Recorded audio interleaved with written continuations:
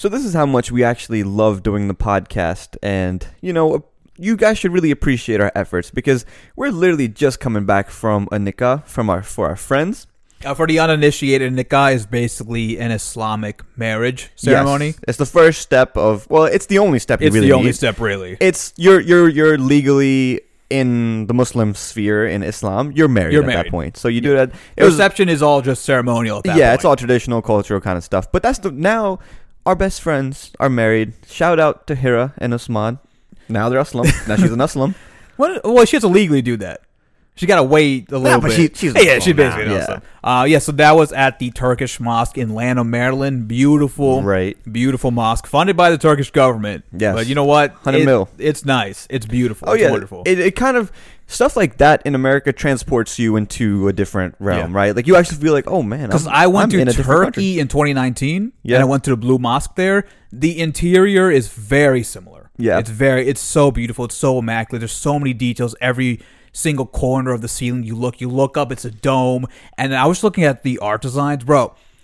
There's so much intention behind like the little squiggles. Like, oh, this circle's feeding into the next circle. It's all geometry. Bro, it is geometry, and it's like sacred knowledge geometry. It's freaking awesome. Arab people are great at geometry. I was not. They created it, man. Yeah, that gene didn't get passed down to us. Yeah, no. But nonetheless, congrats to Hira and Usman. We love you guys. Congratulations to Hira and Usman. Very happy. I almost shed a tear.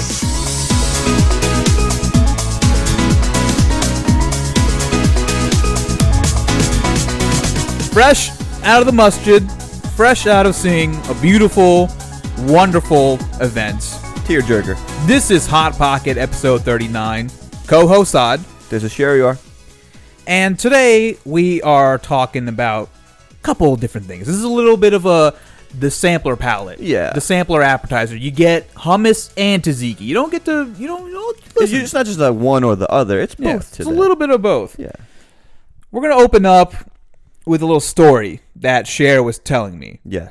About something that happened to somebody else that he knows. Yes. And we're gonna delve into it a little bit. Yeah.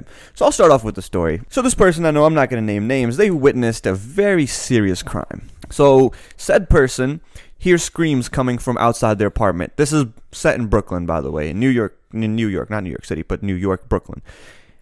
Hear screams outside, and they're like, man, what's happening? Like, that's crazy. I've never heard this before. And then the screams get louder, and they're saying, help, help, help. Person goes outside, and down the hallway, they see a larger guy standing over a smaller woman.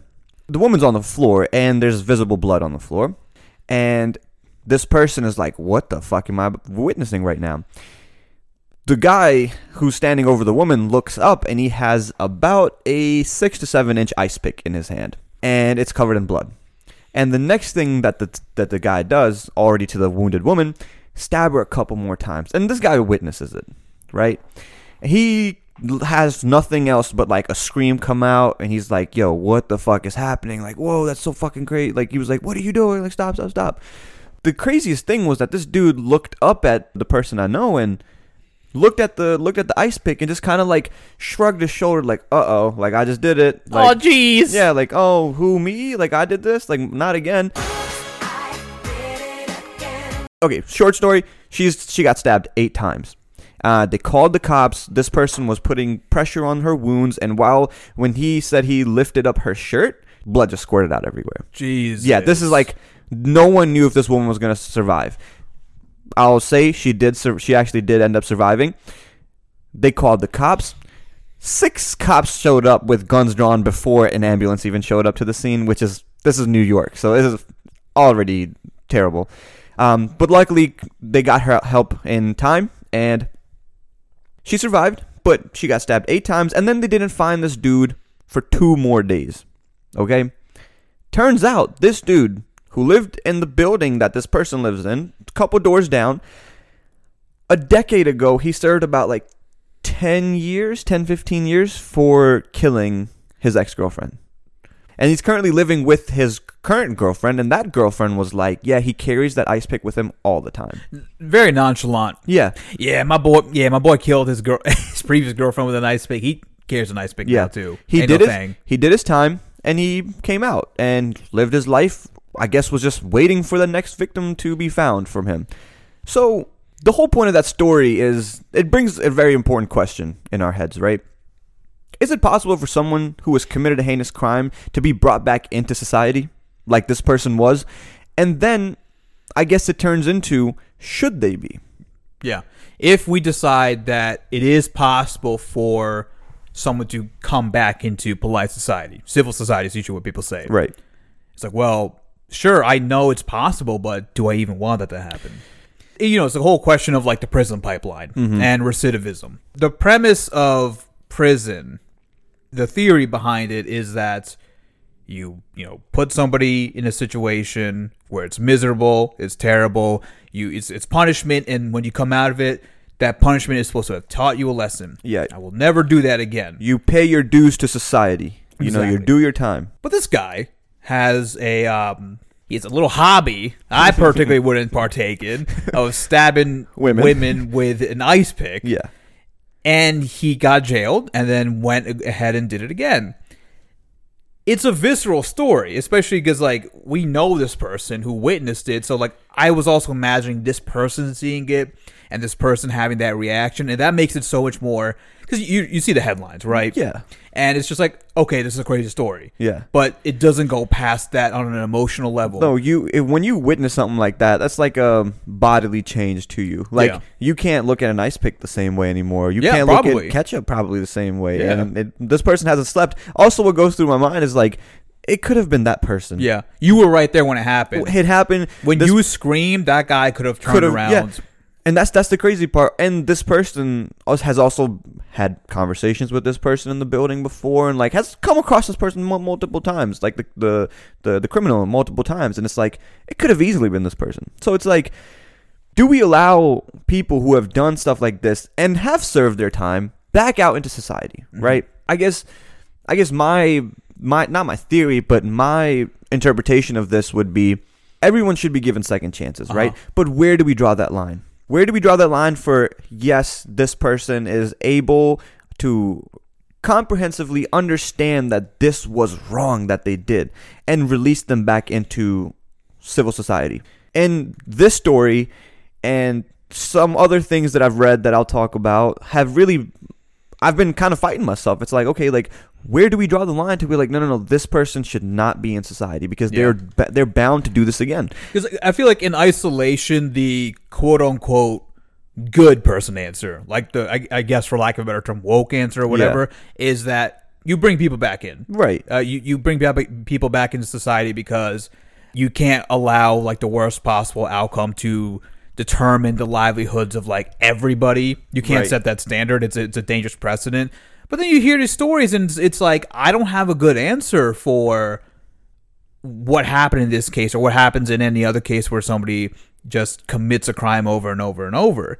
But I think that's also where your values and convictions get put to the test. They don't get put to the test when everything's hunky-dory and nice and nothing is at risk. They get put to test when you are asked of something. Something is asked of you.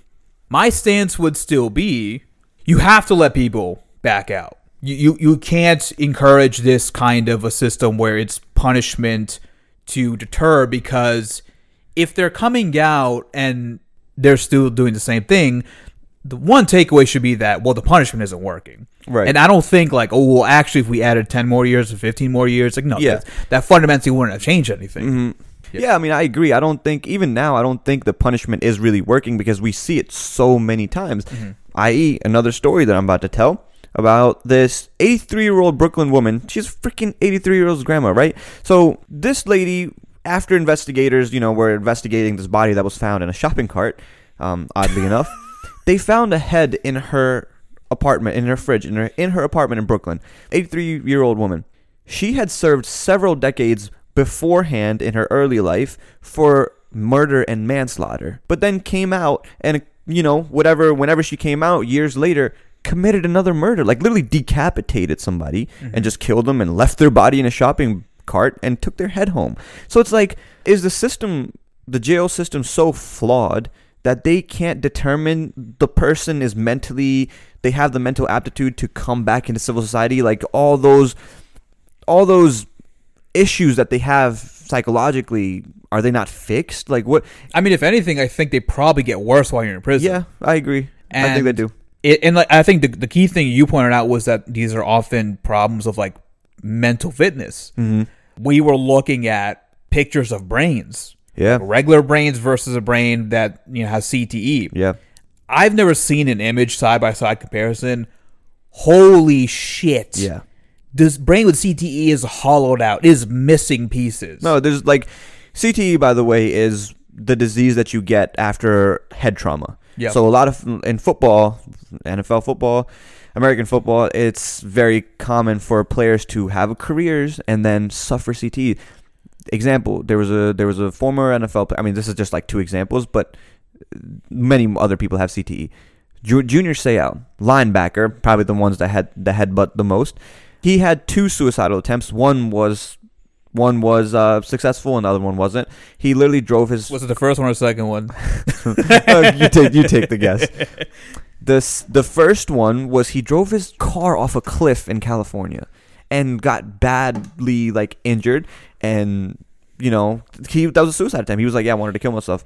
And then the second time where he was successful, he just literally just shot himself in the chest. Jesus. So it's the decision making in their brains that are so damaged that to them this seems like a good idea, or they don't have the don't do this aspect to the brain, right? I think sometimes people think too much of like criminal behavior as, wow, this is just an evil person. Yeah. But I think it's more so that your threshold for, I mean, there are evil people. There are people who have bad intentions, Yeah. sure. But I think a lot, like, especially with like violent acts, I think a lot of it is more so that your threshold to not do it is so much lower. So that adds another wrinkle to this question about like if we bring them back or not, because I feel like as a public society, as a civil society, we have an obligation to provide for people who clearly are mentally unfit to really take care of themselves. Like if I could say wholeheartedly that this guy with the ice pick or this 83-year-old woman had 100% full capacity and agency, I'd be more likely to say fuck them. Yeah. Just completely fuck them, right? But I don't, because I also know that there's so many other factors and inputs that create that kind of behavior. Yeah. Violent action and crime is often more reflective of social strata and social dynamics as it is like just a person's fucked up brain. Yeah. There was also recently a study that came out that leaded gasoline correlates with significant IQ drops. Same thing with lead paint. Yeah, exactly. Same thing with lead paint, which is fucking lead. I don't know why the fuck that shit's ever. Right. And it's mostly in impoverished areas. Yeah, it's mostly in poor areas. Yeah. So you can correlate that with higher crime, because like that lower IQ doesn't just mean like, oh, he's bad at geometry. It also means like the brain The function, decision making of that brain is not where it should be Exactly. to operate as a normal civilian and not hurt people. Exactly. Because like there's people who their brains are just wired differently, and in their head it's like, this is okay. I really want to see how someone bleeds. Like the crazy people like that, man. And like I saw this story. It was actually a while back now that we're talking about this. Came up, there was like this 14-year-old girl, 14, 15-year-old. She was like a young teenager, right?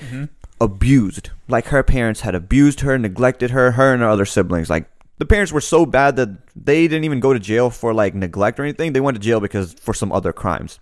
So their grandparents took them in, right? The grandparents take them in, and there's this neighborhood girl that the younger kids play with, and this teenager's like always watching them. She's a girl. Basically, what this girl did was like she lured her, like this other 11-year-old, 10-year-old, whatever, into the woods and slit her throat, beat her, and like killed her. And like had like they found journals of like, I really want to know how it feels. Like I just killed somebody. Like that felt so great. This person's already wired this way at such a young age because of all the trauma that they faced. How do you rewind that, or is that even like mendable at that point? Yeah, like arguably there isn't a solution. Yeah, so that's the thing. It's like.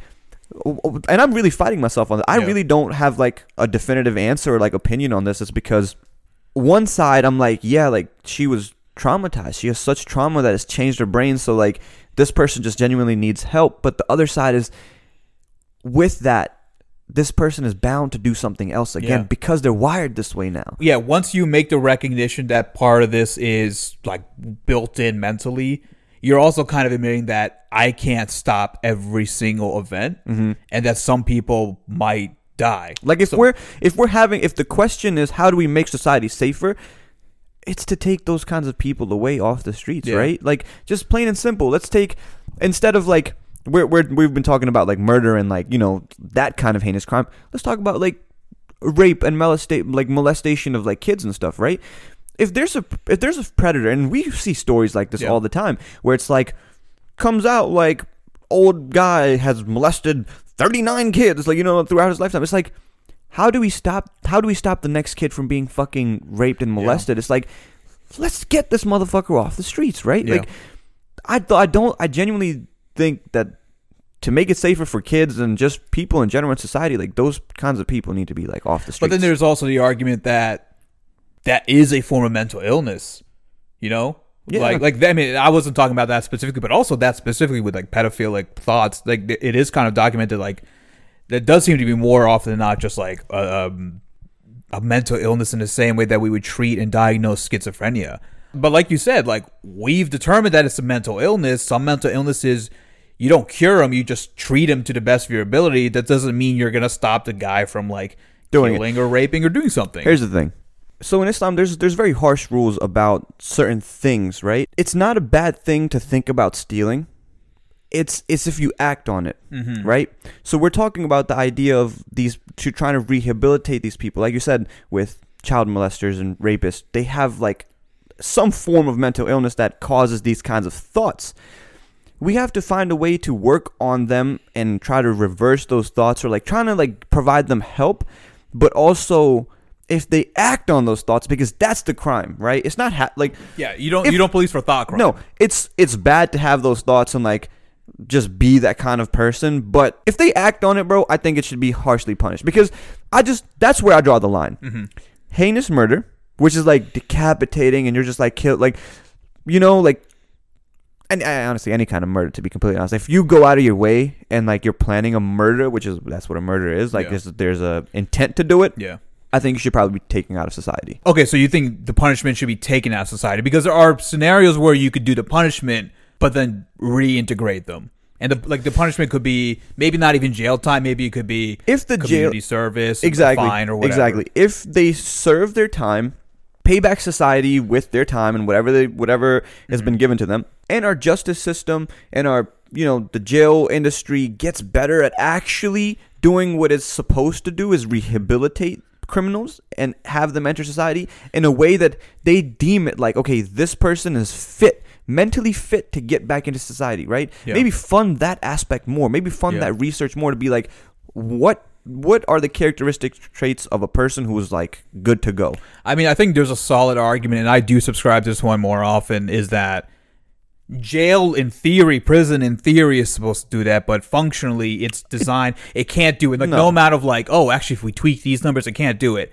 I like the idea more so, and I haven't done nearly the requisite amount of like research or whatever, but the idea, for example, of a community service, you are kind of forcing this person to have stakes in their community by having them do community service. And I'm giving a very loose example. Right. But the basic idea is that you make them feel solidarity. You make them feel like being a member of the community to the extent that you can, because I think sometimes it is a sunk cost. I think just on the community service basic, I honestly think people do not give a shit.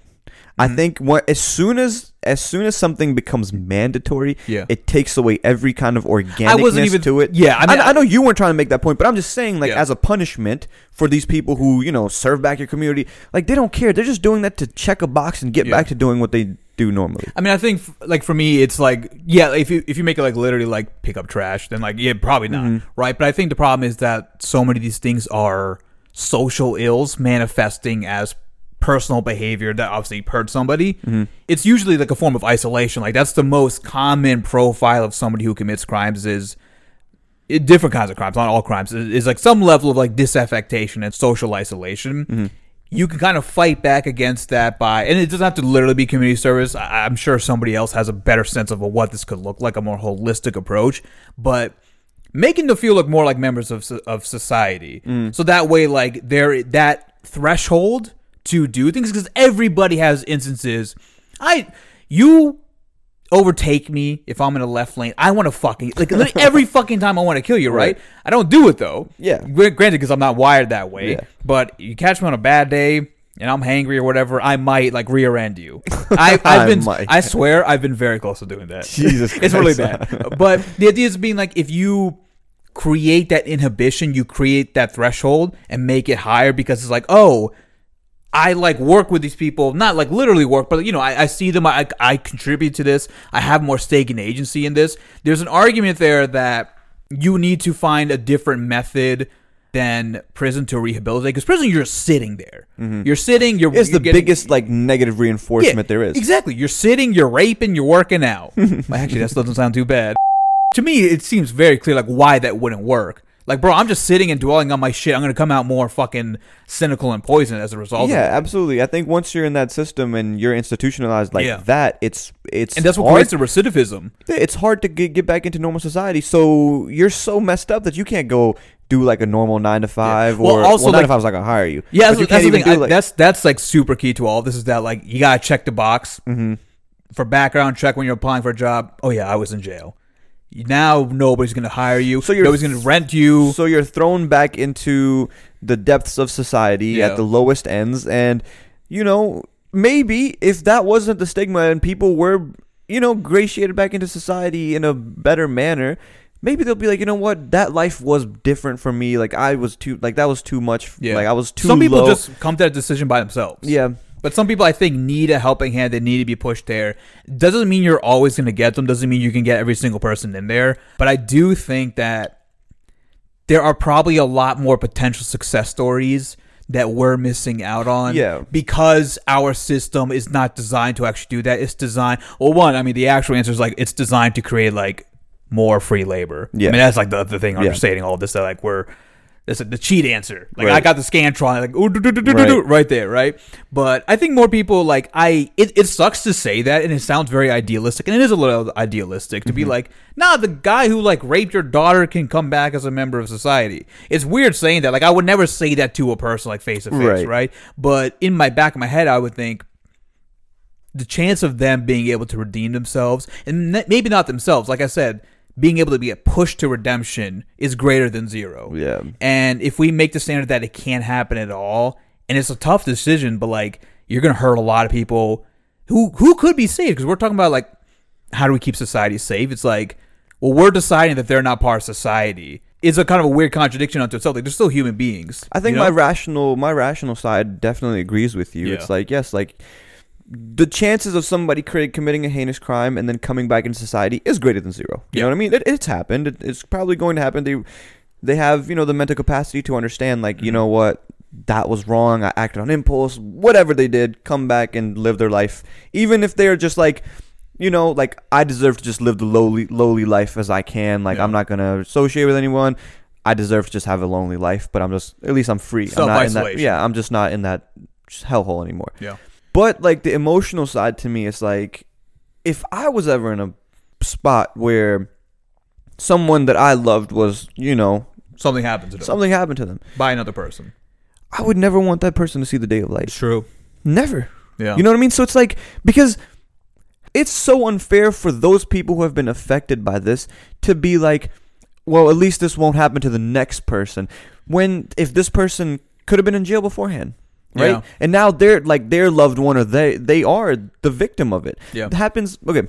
About like another example, and I'm going to make a very loose analogy to this, is when women go report people, hey, like this guy has abused me, he has a record, and he keeps coming like to my door, like everything, right? And then police don't do anything. Yeah. They're like, well, it could, he really hasn't done anything, blah, blah, blah. Then he ends up killing the woman. Yeah. So it's like, if we would have just gotten this motherfucker beforehand, this poor girl would be alive. Yeah. So that's where I keep like thinking, like, how do we stop that bad person from doing the bad thing? And the way I'm thinking about it is completely ignoring how bad the system is, because the system is it's horrendous. Bad. I'm just thinking about the idea of it. Yeah. Death penalty, right? I'm for the death penalty. Mm-hmm. But the reason why I would never actually want it to be in the hands of this society is because I don't have any trust in this society. But like the idea of a death penalty, someone raping a baby or someone fucking committing a heinous crime,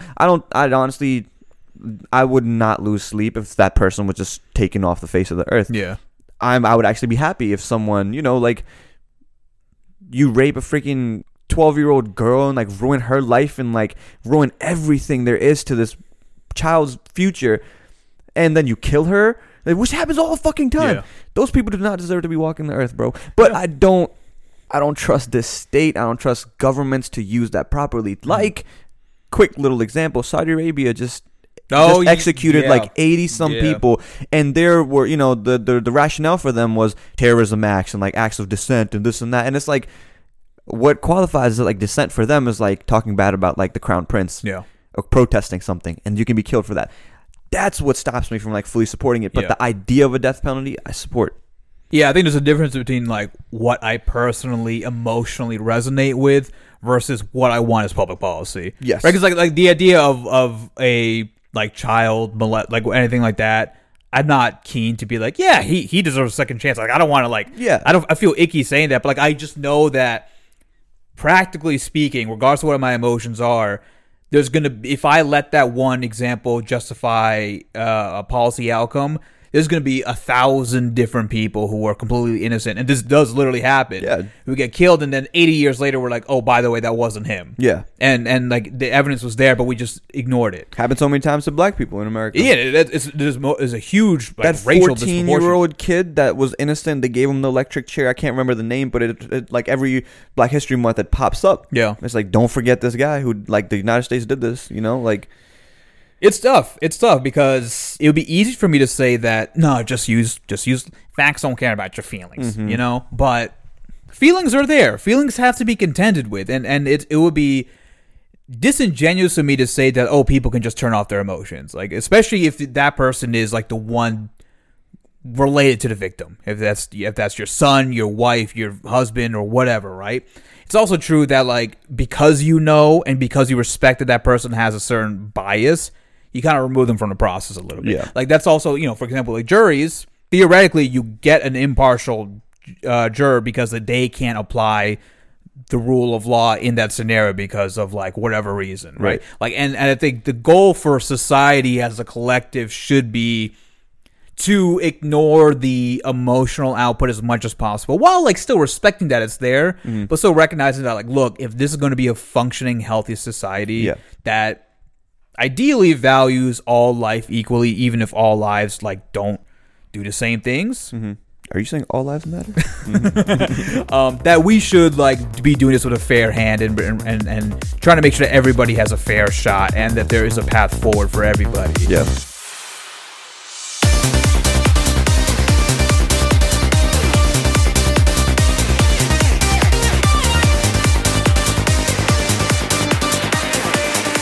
And I guess that's where we end this criminality and punishment section. This was a fucking downer. It was. I'm sad, bro. I feel like our next one's still not like... It's not great. Yeah, it's not the greatest. It's not great. So we're like balancing out like a very happy morning to like, let's talk about some sad shit. Today was an amazing, beautiful, lovely morning. I didn't cry, but I was like, I just felt warm and nice inside. Yeah, it was nice. And now I'm fucking depressed. Yeah.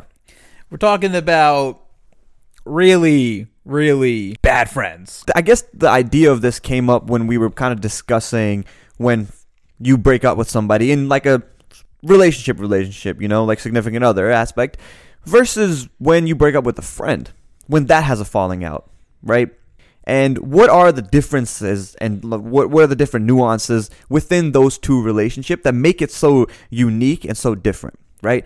I think the conclusion that we came to was when you're in a relationship, you guys are in a relationship with a significant other because there's a mutual understanding and agreement that we're attracted to each other. We want to see this through. We want to build a life together, right?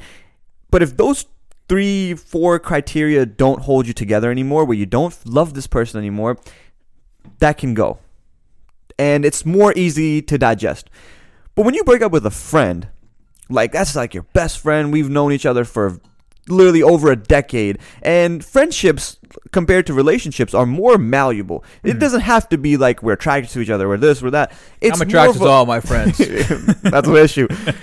It's more open-ended. It's because you guys have the same interests or the same, lifestyle. It doesn't have to be. They're more likely to change, and they have way more room to change in a relationship. Because like a relationship, if you don't like them or love them, then it's just like, look, what are you doing? What the fuck are you doing? But like friendships have up and downs and different avenues you can travel through, and they're more prone to change, I think. And it's far more prone to change. And honestly, when friendships change, it should be for the better. And like, and also they are just going to change. Yeah, like it's inevitable. But because of those reasons, because that the potential for a friendship to last way longer than a relationship, that's what makes it way more sad in a different way. When you lose a friend or when you have like a friendship breakup, right? It hurts in a way that a relationship breakup could never hurt. Now, obviously, like if you losing your girlfriend or whatever or a wife, break up, it's going to hit it in a different way than a friendship. They're different, but the degrees to which they're different are still equal, I think. But that kind of gets into questions about like, what do you have to put into a friendship to get back, right? Because there's definitely friendships which are disproportionate, and I have no problem capping this where I'm like pretty bad oftentimes. Granted, I have like a shit ton of friends, so it is very annoying. Such a problem. No, but like I'm pretty bad at keeping up with my friends, right? I'm pretty bad at even just making small talk and chatting, and even if I initiate that and they've come back to me, I just don't respond just because I'm an idiot. I'm also really bad about like arranging meetups. Yeah. Does that mean I don't care for that person or whatever? No, but it would be selfish for me to like get mad at them for pointing out that I'm not doing enough, because realistically that's a fair answer. That's a fair response for them to say like, it doesn't seem like you're putting in enough. Right. Because my emotional quotient isn't there, but just because mine isn't where theirs is doesn't mean mine is you value them less or anything like that, right? But you have to like, on some level, you have to meet your friends in the middle and recognize how okay are you with like, I guess, compromising your tension requirement. For lack of a better term, I don't want to phrase it like that. I think it's a mutual relationship, obviously, right? It's a give and take. If, say, hypothetically, you're someone who, like you just, well, not hypothetically, you are. Like you just mentioned, like, sometimes you're bad at responding to texts and arranging meetups. If I know that about you and I'm trying to see you, I would make more of an effort to be like, hey, like, I get it. I'm just gonna pick up the phone. I'm gonna call Saad, catch up with them for like 20 minutes. Arrange like, hey, this Saturday, let's get some food, right? And you're like, all right, yeah, let's do it, because I took the initiative to be like, I'm trying to see Saad. Let me do this. Let me tell him a place to where to show up. So that alleviates your kind of where you aren't, But what happens when you get tired of doing that? Yeah, okay, so that's what I'm saying. That's when it's the mutual aspect is the other person who is also, the person who's kind of slower on the texting and everything. It's up to the burden kind of falls on them. It's like, okay, this person's been making an effort to like hang out with me, and like they've arranged a couple meetups with us. Like it's been fun. Now let me go and do something, because then if anything becomes one-sided, it does. It's over basically, right? Like it's not. There's no mutuality in this. And I feel anymore. like at that point, the person who's doing the work to arrange things probably feels like this is a fucking chore. Yeah. Like I feel like I am accomplishing a diary task once a month. I feel like a fucking parent because I'm like, kid, come here, like get over here, get over here. And then also like it's gonna send a very wrong message. You might not feel that way, but it's that person's gonna be like, you know what, like this. They just don't mess with me like that, They don't want to hang out with me. It's whatever. I'm just gonna stop. And then knowing the other person, that's not how they truly feel. But they'll never probably arrange a hangout because that's just who they are. Yeah, and also because you're kind of being coddled and encouraged to not do anything because like, oh, they're always gonna pick up the slack. I don't have to worry because every 2 weeks they're gonna hit me up to be like, let's get lunch next week. Yeah, but here's the thing, right? This is where communication is key. And in any kind of relationship, obviously, communication is probably one of the most integral parts of a relationship, right? If that person who is making more of the, initiating more of the hangouts and everything gets tired of it, they should, and they do have a right to ask the other person, be like, yo, like, what's good, man? Like, are you too busy? Like, what's happening? Like, I'm always being the one. If they want to bring up a concern, they should 110% bring up the concern, and they have the right to bring up a concern. But here's the caveat. you have to do it in the right manner. Yeah. You know, because if hypothetically me and you, right, you're like, you never respond, or like you're very late in responses. I'm always doing the hangouts, like, hey, let's do this, right? I'll bring it up to you. I'm like, yo, like, what's up? Like, is something different? Like, you know, like, are you too busy? I'd probably approach it that way instead of being like, yo, like, the fuck are you doing? Like, you don't want to mess with me no more. Yeah. Like, you know, like, we're just not on the same level.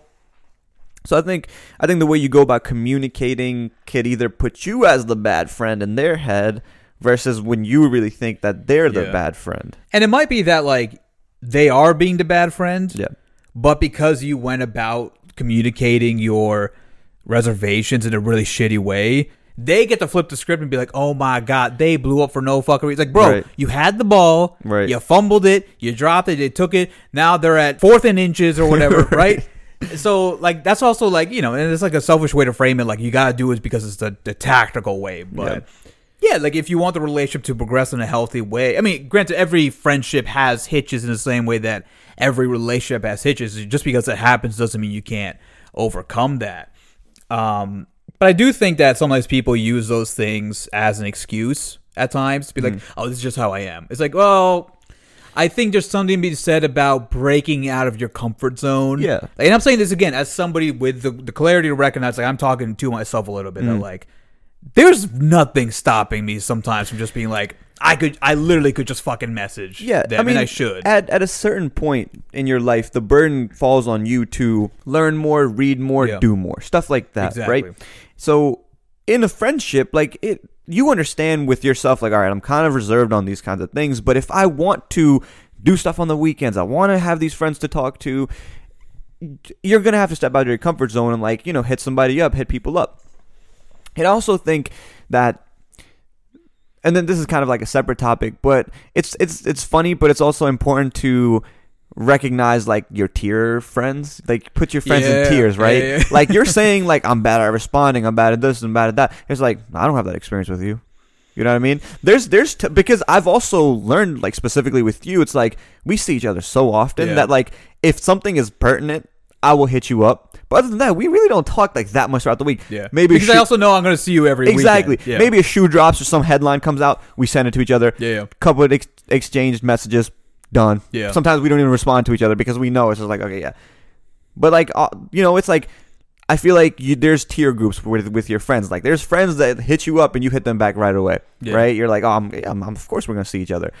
There's other tier groups where it's like, oh yeah, they're good friends, but they're not in tier 1 yet, or not that they're not in tier 1 yet. It's just that the tier 1 friends are just different, right? It's like you don't see them for months. You pick tier 2 is still good. Tier 2 is still great. Tier 2 and 3, I think, is where you have to go and, like, make an effort to see them, because sometimes you're just gonna be like, it's kind of out of the way. It's not part of my normal routine, but I haven't seen them in a while. Yeah, like, let it's me not make that I the don't want to effort see to them, go. but I just gotta push myself a little bit harder. Exactly. Like, tier 1 for me is like, yeah, I see Saad every weekend because 1, we like hanging out, 2, we do the podcast, and 3, we fucking get food and stuff, and it gives us something both to do.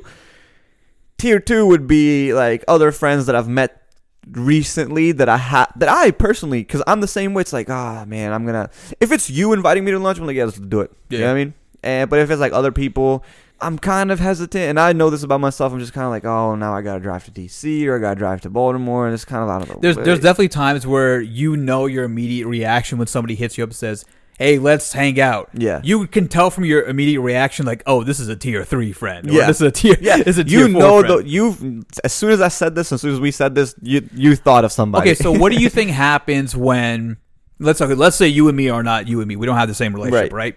I see you as a tier 2 or tier 1 friend, right? Uh-huh.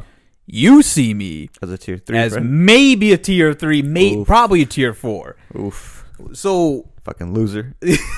So, like, what do you do about that then? Because then the communication is difficult because it's like nobody wants to say, bro, I'm not even that close to you. Like, nobody wants to say that. Everyone wants to be cordial and nice. And if you're a tier 4, that means you still made the tier list. Yeah. It's just, I can only handle you in small doses. Yeah. I can only see you, like, here and there. And maybe for a lot of people, I know, like, the default is like, this person's great in a group setting or fine in a group setting, but goddamn one-on-one, It's like, I don't want to hang out with this person. That happens a lot. So, like, and I think the problem is that the person like me, if I see you as tier 1, tier 2, I'm constantly hitting you. You're up. hitting me up all the time, Bro, let's do something, and you either leave me on red or I don't know because you have your read receipt messages off, right? And then you say, oh, actually, after 2 weeks, you'll be like, can't. And I'm like, oh, damn, that was a message from last week. Why? Yeah. Damn, right? It's hard. Like, I don't know what you do in that situation because I think you can, honestly, I would, if that was me, I would see you here and there. And obviously, I would, like, respond to you. And if it's an interesting topic, obviously have that conversation with you and, like, whatever, catch up. But that's as much as I would do, especially because if we just don't vibe like that, right? Yeah. Like, we have a very different personalities. We're kind of like... But you think we don't vibe like that. I'm convinced, bro. This is my best friend. What you talking about? That's unhealthy then. Yeah, I mean that's also like where you need to have. There's like communication, and then I think there's also like you just need some fucking cognizance. You need some perception. Yeah, you're like, oh, dude, this person's been like kind of like flaky get lately. The hint. And it's also like, are they actually your really good friend? So I saw a TikTok the other day, like last week I think, and it was basically some girl talking about how. I think she's an art student, and she was working on an art project with some person for like 12 hours. 12 hours every day for a week. Right? And so, like, there were only 2 people working on it, I guess. So, like, that's like, what, 60 hours? 60 hours you're spending with somebody? That is a lot of time, right? Yeah, damn. And they assumed, like, and after the project was done, they were in their lecture or class or whatever the next week, and that person that they had been working with had an empty seat next to them. So you think, like, I have spent 60 hours with this person. Yeah. They're my homie. Goes up to them, asks like, "Hey, is anybody sitting here?" Yeah. And then they're like, yeah." Like they give you a very clear, like cold shoulder, like, "Oh, I don't fuck with you like that just because we work together like that." And I think it's hard to be in a situation because I think some people just like you give a goose a little, right? I think in that specific situation, that's kind of fucked up. Oh no, I agree, but like I think you can that person's a fucking asshole for doing that, right? 60 hours is a shit ton of time. Yeah, especially if it's like the same setting. Yeah. It's a school work setting, you know what I mean? Like also, what do you lose for like somebody sitting next to you? Especially if this person was bearable enough for you to like do a project with and like well I don't know if they had an option of bearing with them or not. Oh, okay. It is possible. Like I was watching that video, I was thinking like, were you just being fucking annoying the entire time? Yeah. But also like I think some people just assume a lot more about small interactions than other people do. Like, okay, maybe that person, you were going for a meetup with friends and you were like, hey, I'm getting coffee. Does anybody want anything? And you pick up coffee for everybody. Maybe one person in that group sees that you bring coffee for them and they think like, oh my God, they're my best. Like they think so much of it, maybe because they haven't gotten a lot of that. Yeah. I think that's a very common thing where people who don't have a lot of friends or have poor social skills or whatever, they read a lot too much into little things, yeah. And then it becomes hard for me to be like, I don't fuck with you like that or whatever. But I don't know what you do in that situation because it's never bad intent. That idea is just that situation is just hard to kind of like clear up because there's so many blurred lines with it, right? If someone just grows up, not that many friends, but starting to get like they're coming out of they're becoming a little bit more of a social butterfly, but their background is super reserved. They've never had like friends and like they're people. And then they kind of start doing it, but they're doing it in like a setting that is kind of meant for school work. Yeah, it's facilitating like superficial relationships, but they think those superficial relationships are like turning into like something legit. Yeah. And sometimes they do. I've made lots of friends that way. But sometimes it's like I've made lots of class friends, work friends, good acquaintances. It's like, yo, like what's up, my boy? Like your contact name is still person's first name, the class we were in together. Yeah, exactly. That's it. Never more than that. 365, like whatever. Yeah, and I feel like a lot of people can probably agree with this. It's like your work friends, right? It's like they might be your homies. Like you go into work, it's like, oh, what's up, fam? Like, how's your weekend? You leave, you're not talking to them. Yeah. Or like, because like I work, at. I'm not gonna say it, but I have people who are like younger, like around a little bit older than me, but I can still like be good friends with them. And at work, like we're buddies and we're talking. Except there's this one person who I would actually like hang out with after work and like get food with on the weekends and stuff because they're just good friends. And this is my current company. Last firm was cool too. Like they were actually really nice people. But there's other people. It's just like, I'm nice. Like this is great. Like at work, you're a fun person to talk to. I don't see us getting along outside of work, though. Yeah, that's a very I don't want to be around you outside of work. Yeah. You know what I mean? That's true. Yeah, but at work, it's like, oh, what's part up? of it is because you're in work, like It's that environment. you lower your threshold a little bit. Oh, I yeah. don't want to say it like that, but like you are like kind of like fucking with somebody who you wouldn't fuck with if it was just like all chill. Yeah. It's like I needed somebody to rap with when I'm working. Yeah. Because otherwise I will lose my mind. It's kind of like how we lower the threshold for like when we're in like middle school and high school. It's like, oh, that teacher's so hot, and you look back and you're like, Bro, shout out Miss Kirchman from algebra in high school. Actually, I'm not even gonna front I wasn't even in Spanish. I was in French, but the Spanish teacher in middle school was a dime. Have you gone back and looked back? No. But no, I did. No. Oh. Like yearbooks wise, yeah, she was Yeah. still a dime. Okay. I was like, whoa, like we were right about this one. I remember this Science one, teacher, not so my much. Spanish teacher in middle school, I was so convinced, like, oh my, this is the most Beautiful one in the woman. world. And I saw I found her Instagram like 2 years ago somehow. I think somebody sent it to me. I was like, this is just a white woman. I would leave you on red now.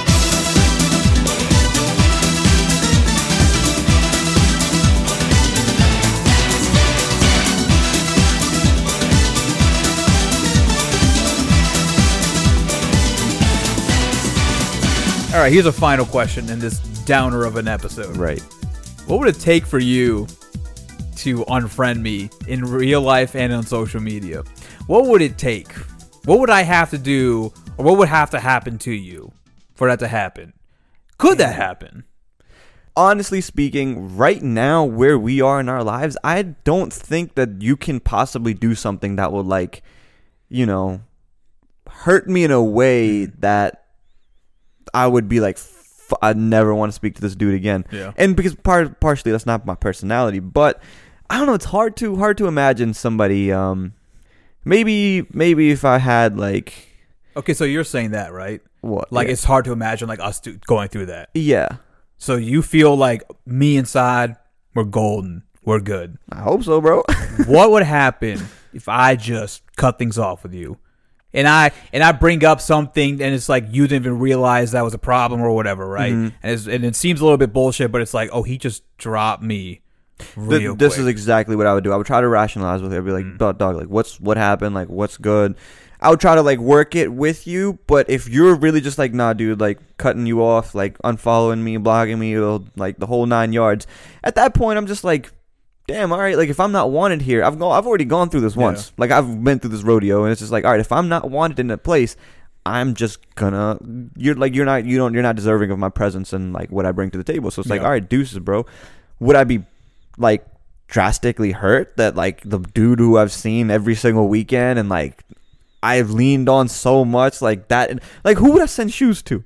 You know what I mean? When something drops, who am I gonna like message? Or like when something funny happens, there's so many times where I'll be like, oh, I gotta tell Saad this. Like that shit hurts when that person's not there no more. You know what I mean? It's like, oh damn. That's what I'm saying. Like it's not that different from like a relationship breakup. No, like, not at literally, all. like if I couldn't like tell you, like if you were gone, Right. and we're like, oh shit, like you got a war trail. I want to send this shit. Fuck, I can't send it to share. We Damn. don't talk no more. Yeah, I feel like you gotta be a special kind of shithole to turn on, like unless they did something egregious. Yeah. You are a special kind of shithead to do that to your friends. Yeah. Especially like really good ones who've been through with you thick or thin.